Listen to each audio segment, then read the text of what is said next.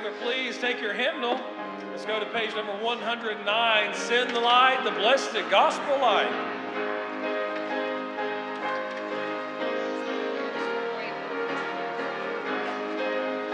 There's a call, come ring, you know the restless waves in the light, sing the light.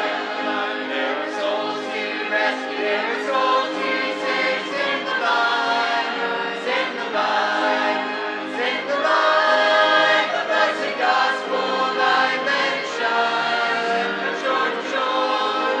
Sing the light, the blessed gospel light, let it shine forevermore. We have heard the Macedonian call today, sing the light, sing the light. And the golden offering at the cross we lay, sing the light, sing the light, sing the light. The blessed gospel light, let it shine from shore to shore.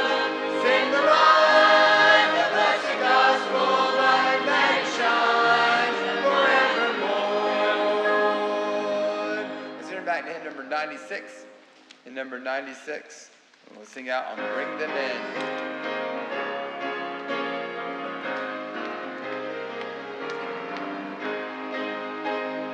Hark, 'tis the shepherd's voice I hear, out in the desert dark and drear, calling the sheep who've gone astray, far from the shepherd's fold away. Bring them in, bring them in, bring them in from the fields of sin. Bring them in, bring them in, bring the wandering ones to Jesus. Who'll go and help this shepherd kind, helping the wandering ones to find. Who'll bring the lost ones to the fold, where they'll be sheltered from the cold. Bring them in, bring them in, bring them from the fields of sin. Bring them in, bring them in, bring the wandering ones to Jesus. Out in the desert, hear their cry, out on the mountains, long and high. Hark, 'tis the Master speaks to thee, go find my sheep where'er they be. Bring them in, bring them in, bring them in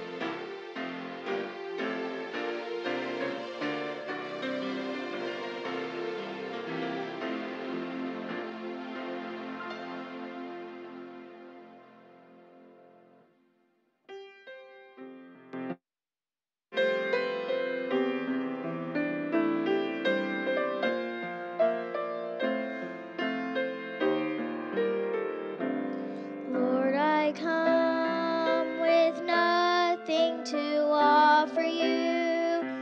In my hands, no gift I bring. All I have is my pride and my selfishness. All I want is you as my King. In my weakness now I come, Lord. Be my strength and be my song. In my need I seek your help, Lord. I am weak, but you are strong.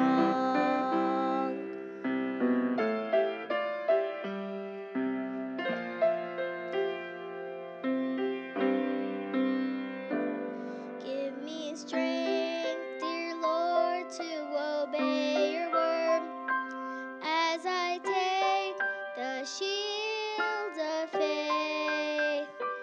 I receive your gift of salvation. I rejoice in the gift of your grace. In my weakness now I come, Lord. Be my strength and be my song. In my need I seek your help, Lord. I am weak, but you are strong. I am weak, but you are strong.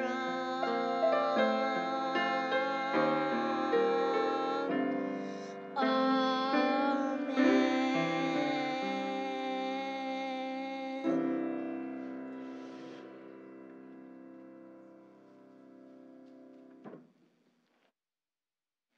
My guess is if we gave the invitation right now, the altar would be full. My goodness. That's a beautiful song, but that's something we all need to be praying all the time. What a precious, precious song. Thank you very much. Thank you so much. I do want to give you a couple of numbers that we are very excited about. In the last 6 weeks, there's been quite a bit of extra visitation that's been done on the buses, and so proud of the work that all of our bus workers are doing. They're out there beating the bushes and trying to get more people to come. And so what happens when you get a few visitors to come, then you encourage them, they start reaching into places where you can't reach and you don't know about. And then they start bringing visitors that you had no idea were coming. And in the past 6 weeks, we have had 117 visitors. So praise the Lord for that. Praise the Lord for that. And this has been since January 1st of this year. We've had 334 saved from some ministry touching that many people's lives. So what a blessing. There was a young man saved over here this morning, lady saved over here, and Brother Darren, you had one saved in junior church? You had one in junior church? So that's 335 saved. Brother Darren and Brother Devin, they're seeing kids saved in their class every week. I mean, these are soul winners, man. This is good stuff. So praise the Lord for it. That's what church is for, amen? That's what church is for. Seniors breakfast this coming Thursday. Be in your places at 8:15 at Eagle Lake Diner. We'll have a good time there. Anytime you bring in food, it's going to be good, especially good food, amen? Good food, good fellowship. We'll have a good time this coming Thursday, but we're going to have a good fellowship tonight. So after the service, make your way over to the gym, and we'll enjoy some fellowship over there, some food. And then on the 12th of this month, that's not this coming Thursday, it's going to be the next Thursday, the ladies are going to be having their ladies' fellowship. It says, back to the basics. Back to the basics. Bring your favorite fall dish is what they say, and that means pumpkin pie. Anytime pumpkin pie is said from the pulpit, somebody needs to say amen. Pumpkin pie. Stuffing. 176. 176, please take your hymn book out and stand and join me in singing out on In Times Like These.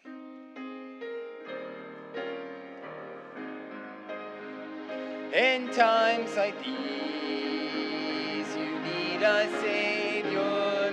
In times like these, you need an anchor. Be very sure, be very sure. Your anchor holds and grips the solid rock. This rock is Jesus, yes, he's the one. This rock is Jesus, the only one. Be very sure, be very sure. Your anchor holds and grips the solid rock. We just won't do it as it's written. Okay, we'll do it how we know it, not how it's written. I'm sorry. I'll do it as we know it, not how it's written. Here we go. In times like these, you need the Bible. In times like these, oh, be not idle. Be very sure, be very sure. Your anchor holds and grips a solid rock. This rock is Jesus, yes, he's the one. This rock is Jesus, the only one. Be very sure, be very sure. Your anchor holds and grips a solid rock. Thank you, may be seated. All right, Usher, would you come?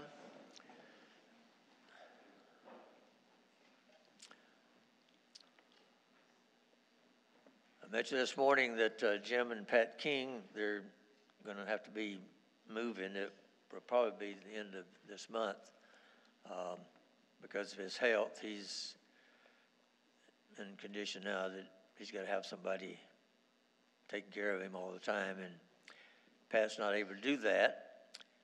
Their son that was here, he got transferred or is being transferred to Kentucky, so they're going to have to move to be with one of their daughters so that she can have, I think she's a nurse maybe, she's going to be helping take care of him.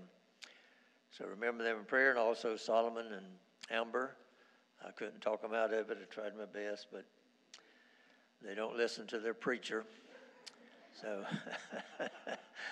they said they'd rather listen to God than listen to me. So, but pray for them. I guess this would be your last service. And also continue to pray for Brother Don Dowdy and others that are sick. I don't have my list with me here tonight. But let's go to the Lord in prayer now and ask his blessings on the offering. And remember these requests. Brother Pounce, would you lead us in prayer?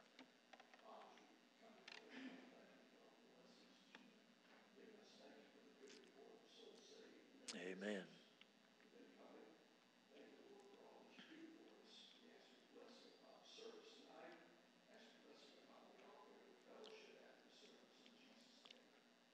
Amen.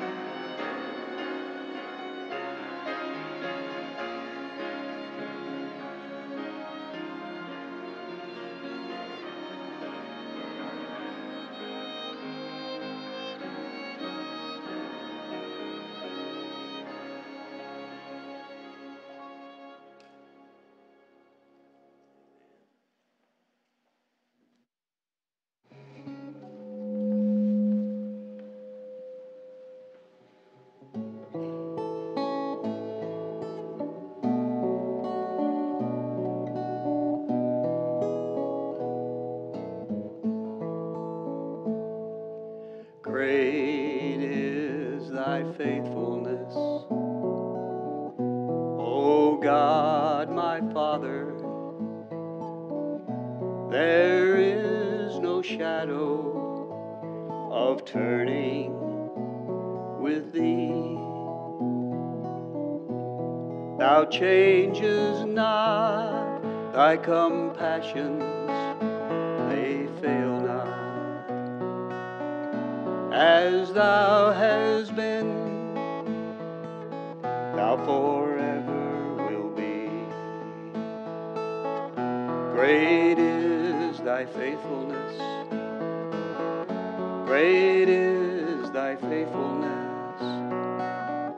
Morning by morning, new mercies I see. All I have needed, thy hand hath provided. Great is thy faithfulness, Lord, unto me. Summer and winter, springtime and harvest, sun, moon, and stars in their courses above, join with all nature and manifold witness to thy great faithfulness, mercy and love. Great is thy faithfulness, great is thy faithfulness.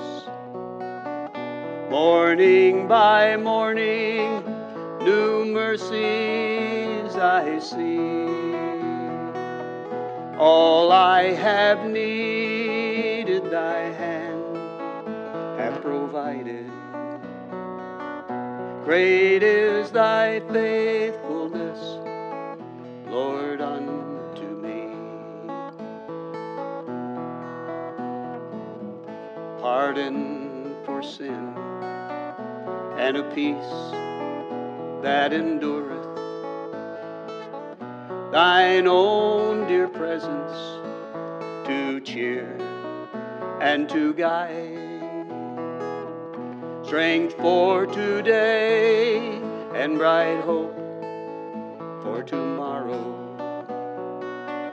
blessings all mine with 10,000 beside.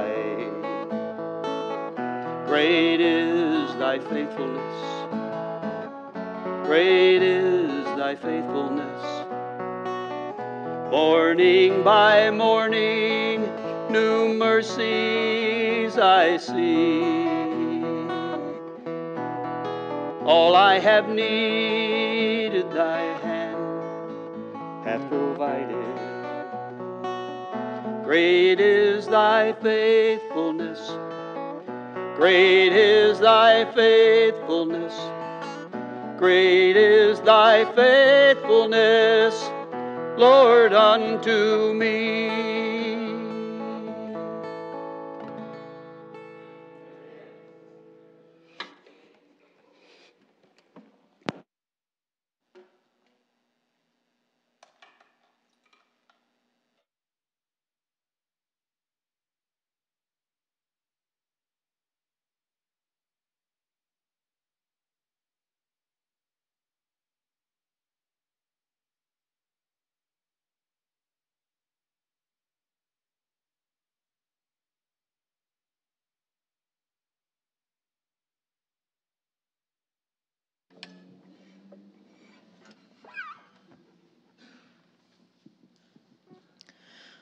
William Borden was heir to the Borden family fortune. For his high school graduation present, his parents gave their 16-year-old son a trip around the world. As the young man traveled through Asia, the Middle East, and Europe, he felt a growing burden for the world's hurting people. Finally, he wrote home about his desire to be a missionary. One friend expressed disbelief that Bill was, quote, throwing himself away as a missionary.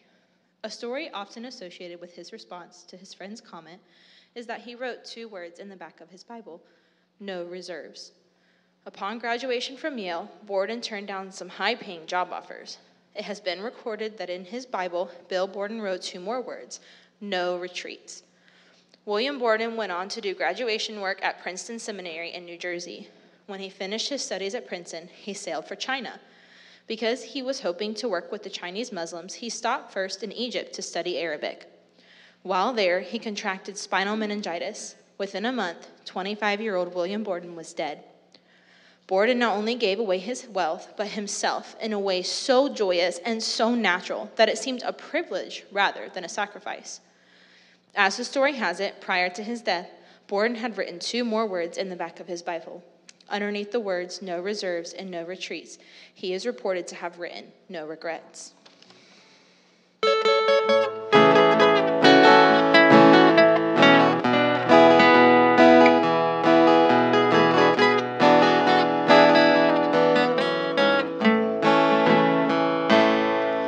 I've no regrets that I said yes to Jesus. And when he called, I answered him that day. I've no regrets that I became a Christian and turned from sin to walk the narrow way. No regrets, no regrets, for the cup of life is filled up to the brim. Sweet peace is mine and joy that can't be measured. I've no regrets, I chose to follow him.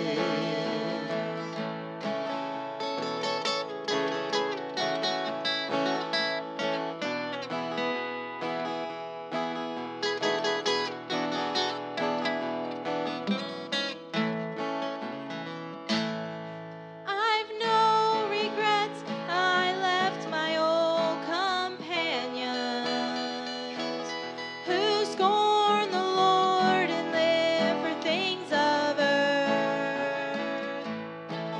I've no regrets that now I'm serving Jesus. To me, his friendship is the greater word. I've no regrets, I've suffered some for Jesus. I've known some pain and wept some bitter tears. I've no regrets for when and how he slayed me. To trust his will relieves my doubts and fears. No regrets, no regrets. It's been heaven just to walk with him each day. And besides, when face to face, I soon shall see him. All the trials of life and labor he'll repay. All the trials of life and labor he'll repay.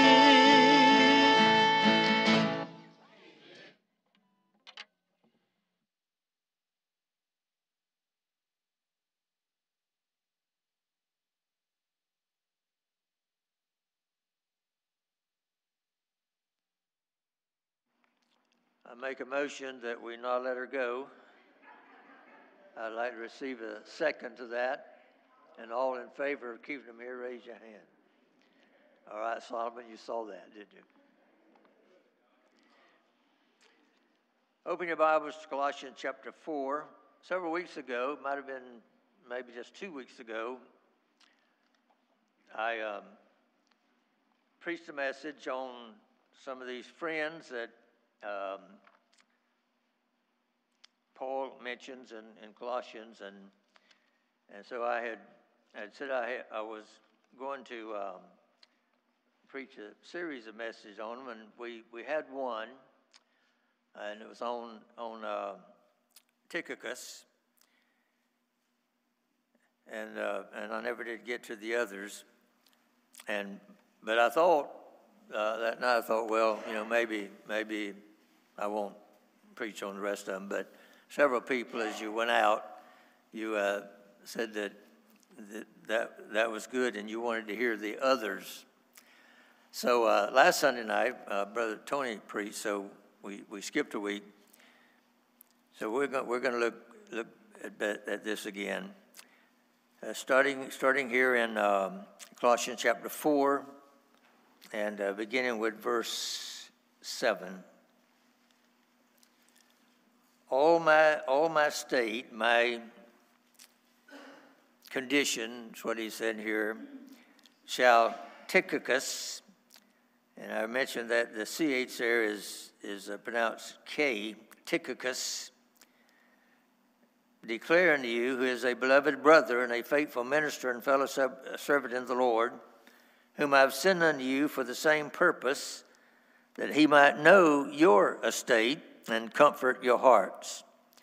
With Onesimus, a faithful and beloved brother, who is one of you, they shall make known unto you all things that are done here.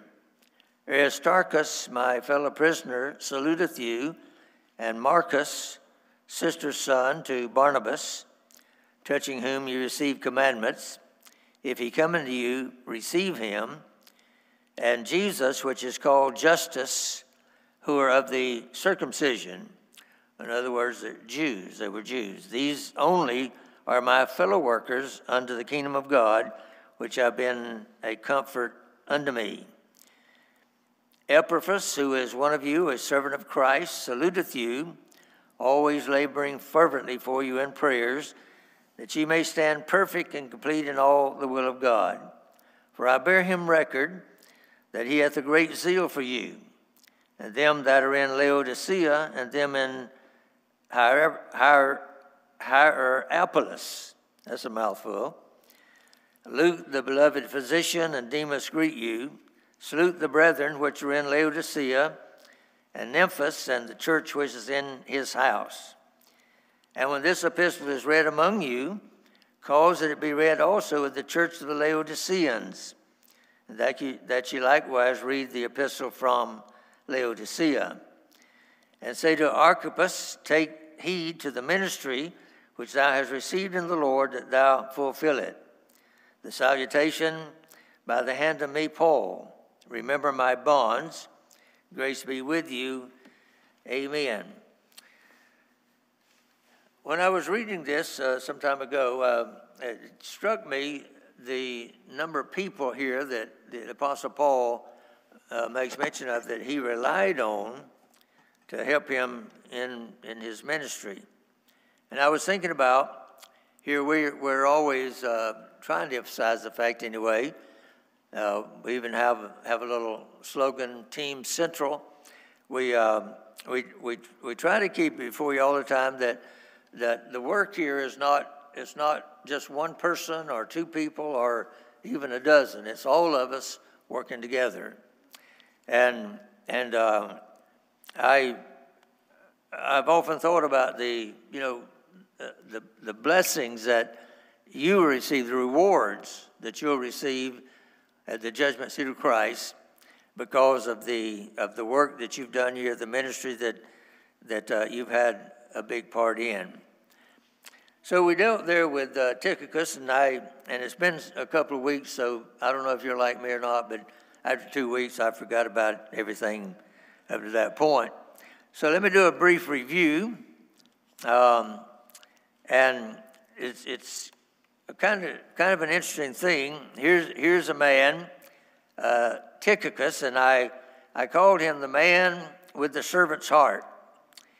He started out as a messenger, wound up filling in as pastor for a very great man of God, a man by the name of Titus. And the man with a servant's heart made himself available, and God used him in ways I'm sure that he never dreamed possible. Now, later on, I want you to notice something. Paul wrote the last letter that we believe he wrote 2 Timothy chapter 4 and verse 12. And he says this, writing to Timothy, "And Tychicus have I sent to Ephesus. The cloak that I left at Troas," the cloak there, that he's talking about something for his body, like a blanket. The cloak that I left at Troas with Carpus, when you come, bring it with you, and my books. He wanted his cloak to have something to warm his body. He wanted his books to have something for his mind. And then especially, he said, the parchments. Now that was the Bible. That was the scriptures they had then. It was on parchments. This was different than the books. He had books, but then he said especially the parchments. He needed something for his spirit. So he wanted something for his body, he wanted something for his mind, and he wanted something for his spirit. So when he said, when you come, will you bring all that stuff that I left over there? Now what he's saying here is, Timothy, I want you to come and be with me. I need you in the work here. Now at that time, Timothy had been left at Ephesus, and he was the pastor there in the church at Ephesus. And he said, I'm going to send somebody to take your place. And who is it? It's this guy, Tychicus. He's making a career out of being an interim pastor. And he's filling in for some pretty high-class men, Titus and Timothy.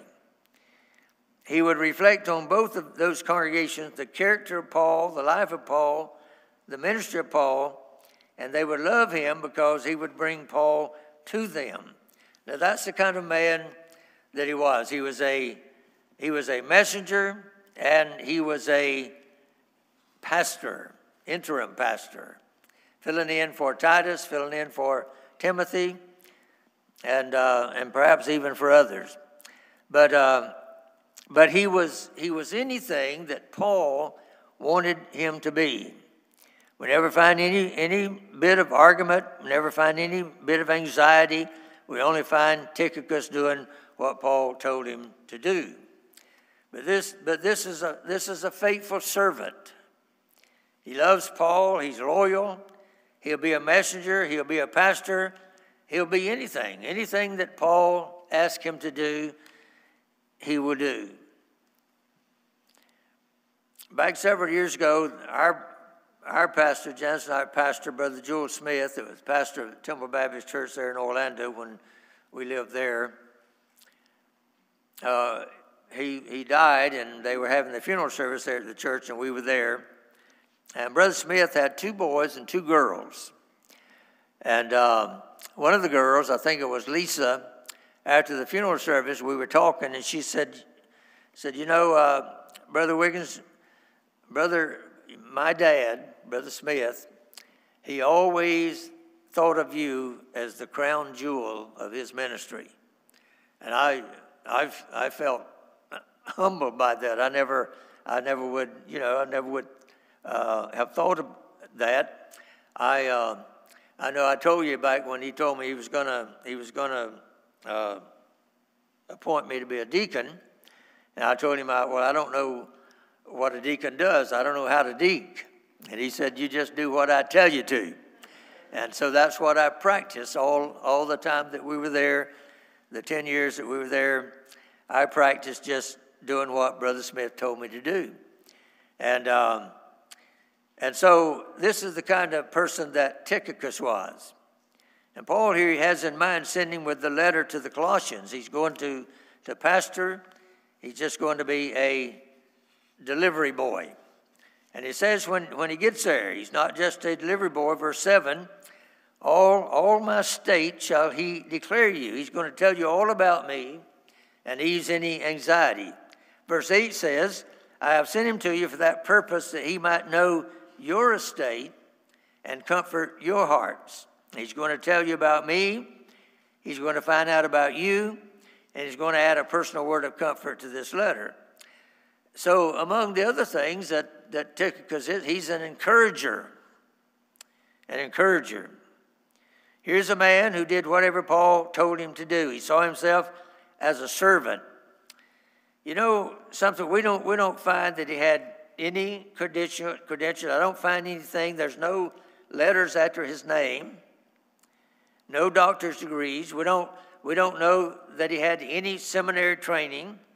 He had no particular heritage, had no great sermons that he preached. We don't know anything he ever said. In fact, there's not one word recorded in the Bible that he ever spoke. But I'm sure that he wasn't mute, because he wouldn't have been sent over there with a message for the people, and then wouldn't have been sent to take the place of Timothy and Titus in pastoring those churches while they were not there. But he while he didn't have any personal or any particular unique talent, he was the personal envoy of the Apostle Paul. And Paul had three things to say about it. Let me go through them quickly. I'm not going to go back through the whole thing that we did before, but just kind of a review, as brief as a Baptist preacher is able to be brief. And so number one, he said here, who is a beloved brother. Now I'll tell you, if I could have the Apostle Paul say that about me, I'd be a happy man. If I could labor with Paul for 4 years, which Tychicus did, and say, this man is a beloved brother, that would be the essence of commendation. He was a brother, one of the family. He was beloved. He had earned that designation. And I suppose it's the fulfillment of a man's life to know that he's loved. And how much fulfillment there must have been in knowing that he was loved by the most beloved of all human beings at that time, the great Apostle Paul himself. The second thing he says, and this gets us into the thought that he is a servant's heart, has a servant's heart. He said here, he is a faithful minister, verse 7. And the word there, the root word there, is the same as the word for deacon. It is the word servant. Servant. He is a faithful servant. He never attained prominence. He just served. He was one of those 1 Corinthians chapter 4 kind of stewards that was found faithful. He just did it, whatever it was. He was faithful, a faithful steward. You know something? There's no other way to get the work done, and Paul knew it. You've got to have people who have a servant's heart.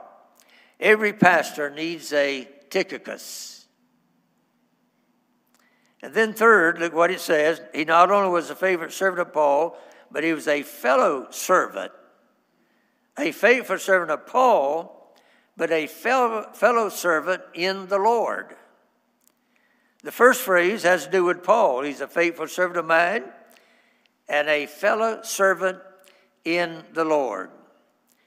So here we met one of Paul's friends, an indispensable man. I'm glad that Paul had Tychicus, aren't you? I'm glad that he had this man that was loyal, he was faithful. But I want us tonight, now I want us to look at another man. I may have touched on this last time, but I don't think I got into it very far. But I want to look here at this man, Onesimus. And I'm calling him Onesimus, the man with a sinful past. We met the man with the servant's heart. Now let's meet the man with the sinful past. It's a great thing to know that you can have a sinful past and still be useful, isn't it? The fact of the matter is, all of us have a sinful past. We all do. And it's a great thing to know that the Lord can take people such as you and me and use us in his work. Now, Onesimus ties us to Philemon. Now, because Philemon is a book. The book of Philemon is a book. It's a letter, a book about Onesimus. And let me give you a little picture here. The book of Colossians were written to the church at Colossae. The book of Philemon was written to one family in that church, a man by the name of Philemon. Philemon was a member of that church in Colossae. Now, evidently, Philemon is one of the pillars of the Colossian church. Remember this morning I told you there's a difference between pillars and pillows. Pillows are to sleep on. Pillars are support. They're support. Philemon loved the Lord. His family was very involved. It said in verse 2 of Philemon, the church in your house. Now, Philemon was a convert of the Apostle Paul. Verse 19 of Philemon says, you owe to me your own self. So he was a convert of Paul. He's a very wealthy man. He owned some slaves. One of those slaves was a man named Onesimus, this man we're talking about now. But Onesimus came to the place. He didn't like living in Philemon's house. He didn't like being a slave, so he ran away. Now, do you know what the penalty if a slave ran away and he was caught? You know what the penalty was? It was death. He was to be put to death. He was to give his life. He was to be executed. Runaway slaves were executed. But this one, he was willing to make the gamble. He ran away, ran all the way to Rome. You know what happened? Amazing thing. He ran right into the Apostle Paul. And you know something else? Just as the Apostle Paul had led Philemon to Christ, the Apostle Paul led Philemon's runaway slave to Christ. Isn't that an amazing thing to think that there were 2 million people in Rome, and yet he comes into contact with Paul? But it's not so amazing when you see what God had in mind. Now, Paul writes a letter, the letter of Philemon, and sends Onesimus back, and the letter says, Philemon, I know he ran away, but don't kill him. He may have gone away a slave, but he's coming back a brother, and he's willing to serve you as a slave and a brother in Christ. So open your arms of love and take him. And so here's Tychicus with Philemon, the letter in his pocket, and Onesimus, the slave, walking beside him. Paul writes the letter to establish in Philemon's heart acceptance for a returning slave who's now a brother. Now think of it. When he left Colossae, he must have been shrinking from his master, which having stolen property, his clothes, and also in his heart the carnality that was driving him to the excitement of Rome. And he gets there and he meets Paul. And when he comes back, he ran away in a bad condition. But when he comes back, all he desires is holiness. All he desires to be a servant to his master that he left. All he wants is the light of the knowledge of God in his soul. And so the two go off with the message. And what does Paul say about Onesimus? Look at it.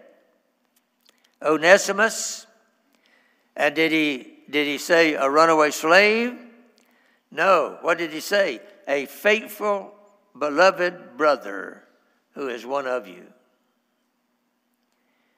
You want to hear something great? Christ makes sure that a man with a past has a past that's past. A P-A-S-T that's P-A-S-S-E-D. And he says to the Corinthians, and such were some of you. And he says to the Ephesians, and you were once dead in trespasses and sin, but Christ has made you alive. Man, I'm telling you, it's exciting to know that in Christ, people with a past have a past that's past. In Galatians chapter 3, verse 28, Paul said, there's neither Jew nor Greek, bond nor free, male nor female, you're one in Christ. He's a brother now, Philemon. Take him in. You see, Christianity ultimately destroys slavery because it breaks the caste system and makes everybody brothers. That's one reason that here in America they stopped educating the slaves, because the slaves, when they got educated, they started to read. And you know what they read? They read the Bible. And when they read the Bible, they got converted.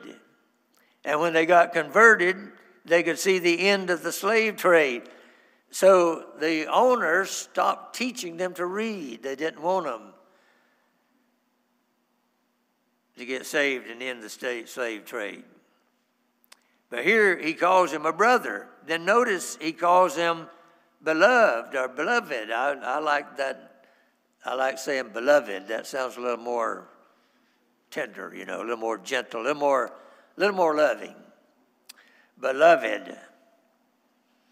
Like one of our professors in Bible college, he said, there's some things that I know that the correct pronunciation may be this, but he said, I like to say this because it sounds more masculine. And he used some words, mentioned some words that I don't remember, so I can't tell you what they were. But he calls him a beloved brother. And I like this. He said he's my very heart. In Philemon, he's talking about, and he used the word bowels, which is speaking about the heart. Onesimus is my very heart. I love this man, this once slave. He's now a brother. I think the reason that one of the reasons Paul loved this man was because he was another illustration of the principle that moved Paul. If any man be in Christ, he's what? He's a new creature, new creation. Old things are passed away. Behold, all things have become new. I just think having Onesimus around was just another great testimony to what God's transforming power can do in a life. I'm so glad that God can use people with a past, aren't you? You know something? Paul was a man with a past also, a sinful past. I'm sure he identified with Onesimus. You want to hear something kind of interesting? A letter has been found written by Ignatius, one of the early church fathers, a few years after the New Testament era. And in that letter, Ignatius, who at that time was the pastor of the church at Smyrna, he wrote these words: "Since then, in the name of God, I received your entire congregation." He's writing to the Colossians. "Since then, in the name of God, I received your entire congregation in the person of Onesimus, a man of inexpressible love, and your pastor. I beseech you in Christ Jesus to love him and all who are like him." Now, did you hear that? Ignatius, living in that time and knowing who Onesimus was, he says that he is now your pastor. We're talking about here now this Colossian church. This is where Onesimus came back to Philemon, who was a pillar of that assembly, and he's now pastor. He's become the pastor of that church. From a runaway slave to your pastor, and only Christianity is going to do something like that. So what do we find? We take a look at the picture. We see a man with a servant's heart and a man with a sinful past. And then let's hurry on. Let's look at the third man, Aristarchus, verse 10. Now, Aristarchus is the man with a sympathetic heart. The man with a sympathetic heart. You know what you need if you're a leader, if you're in the Lord's work? You need some people who are just around to feel your burdens. You need some burden bearers. They aren't, there are people that they're not whirlwinds at anything. They just care. They just care. They don't put on great programs, don't do great things, astounding, prominent, out front things. They just care, and every church has to have them. You have to have those people that care. And Aristarchus was one of those people with a sympathetic heart. Verse 10, and Aristarchus, and this is kind of strange, my fellow prisoner greets you. Now those are deep words. Aristarchus is a Jew with a Greek name, which was common in the dispersion. When the Jews were scattered, they often took Greek names. So he says, Aristarchus sends his love and his blessing. He greets you. Now, Aristarchus' name appears elsewhere in the New Testament in association with the town of Thessalonica. It's very likely that that's where he was from. He came from that town. And at Ephesus, you remember, Paul ministered at Ephesus for 3 years. And during those 3 years, Aristarchus was with him. And you remember, and I hope you remember, you remember when finally in Ephesus the riot broke out. When the riot broke out, Aristarchus and Gaius were seized by the mob. And Aristarchus found out what it was to be a prisoner. They recognized him as one of Paul's companions, and so they seized him. That's in chapter 19 of the book of Acts. Now, Paul decides to go to Jerusalem. You know what happens? He takes Aristarchus along. So he goes on that trip. Paul gets on the boat. You remember he was captured as a prisoner in Jerusalem. Then he was moved to Caesarea on the coast where he stayed as a prisoner. And then finally in Acts chapter 27, he gets on a boat to go to Rome to be tried in Rome. And he's a prisoner on the ship. And Acts 27 verse 2 says, when he got on the boat, Aristarchus was with him. Had Aristarchus been with him through all the imprisonment? Very possible. Ever since the time he identified with Paul in the city of Ephesus and escaped from the riot and went to Jerusalem, it seems that he was a fellow prisoner with Paul. From that time until now, he had stayed with Paul as a prisoner in Jerusalem. He hung around. Caesarea, he must have hung around on the ship. You remember what a ride that was? Acts 27 again. I mean, that was something exciting, and he was there. Now, here Paul's back in Rome, and guess who's there? Aristarchus. And Paul calls him my fellow prisoner. And the guy hasn't committed a crime. He just hangs around with Paul, and so he spends his time in jail. But why does he call him a fellow prisoner? Well, I guess it was just because he spent his time with a prisoner. He might as well have been a prisoner. He's chosen to be beside Paul.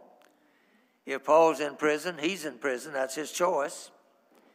It's unlikely that he actually became a prisoner in Rome. More likely that he chose to make Paul's lifestyle his because he was sympathetic, because he cared, because he loved, because he knew Paul needed him. He was a man with a sympathetic heart. You know, I've often had some of you men that have said to me, preacher, is there anything I can do for you? Anything, any burden you want to share? Anything I can do for you? And you don't know how much that means to a preacher, to have men that are willing to be burden bearers, to help bear the burden. You know, there are people that can't lead a meeting, they can't speak, they can't be prominent in the church, and maybe they're the most beloved of all because they're the burden bearers. You know, we don't know what Aristarchus did. It doesn't tell us. It doesn't tell us he delivered anything or did anything. But you know something? We know that whatever he did, he gave up his freedom to do it, to be a prisoner with Paul. And I'll tell you something, the Lord's work would never be done if it weren't for people like this who are willing to give up their liberty to be a prisoner to accomplish what God wants accomplished. Now, some of our men have said to me, preacher, if they ever come lock you up, they're going to have to take me with you. I'd rather you stay out and try to get me out. Don't come in there with me. But I thank God that there are men that feel that way. And I've even had men that tell me if they come to get you, they're going to have to shoot me, meaning them. So here's a sympathetic man. I call him the man for all seasons, the bad weather friend. You've heard of good weather friends, haven't you? What about bad weather friends? Thank God that for those that will stick with you when it's hard, because all of them won't when it gets rough. When it gets rough, and really rough. And Paul said, who will volunteer? And Aristarchus, the first one with his hand up, he said, me, Paul, where we're going? Where we're going? To what prison?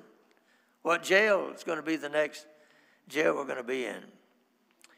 True greatness for those who help, believe me.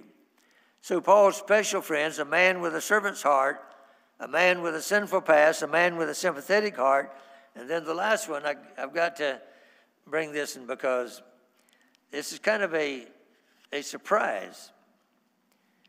And in verse 10, it's Marcus. Now that's Mark. We know him as Mark. But that's Mark. And in verse 10, it says, and Mark, sister's son to Barnabas. Now, if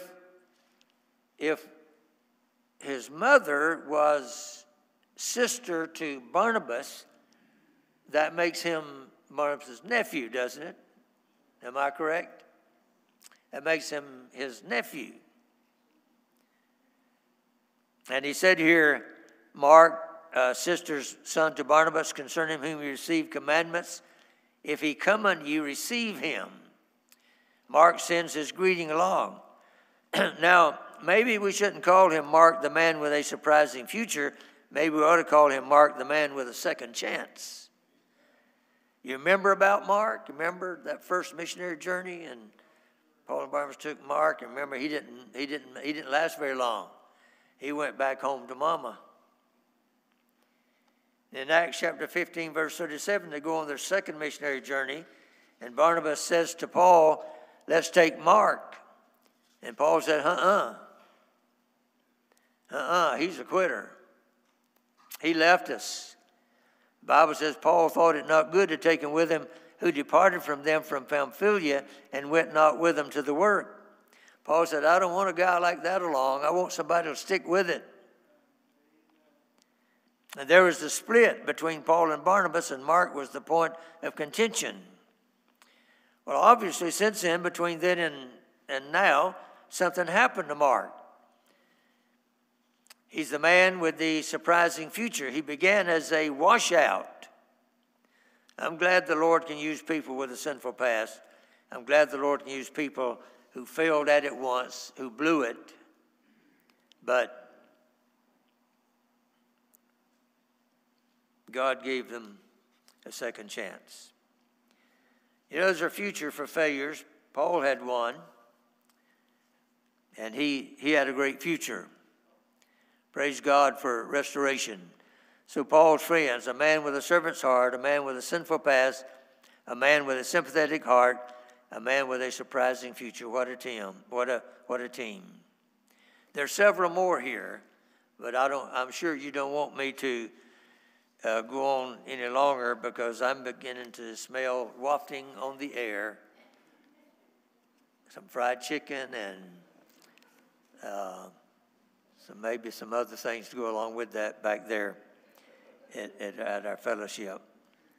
But if God had me as your pastor to write a book about you, what would I be able to say about you? I want you to think about that now. What would I be able to say about you? Would you stand, please, with your heads bowed?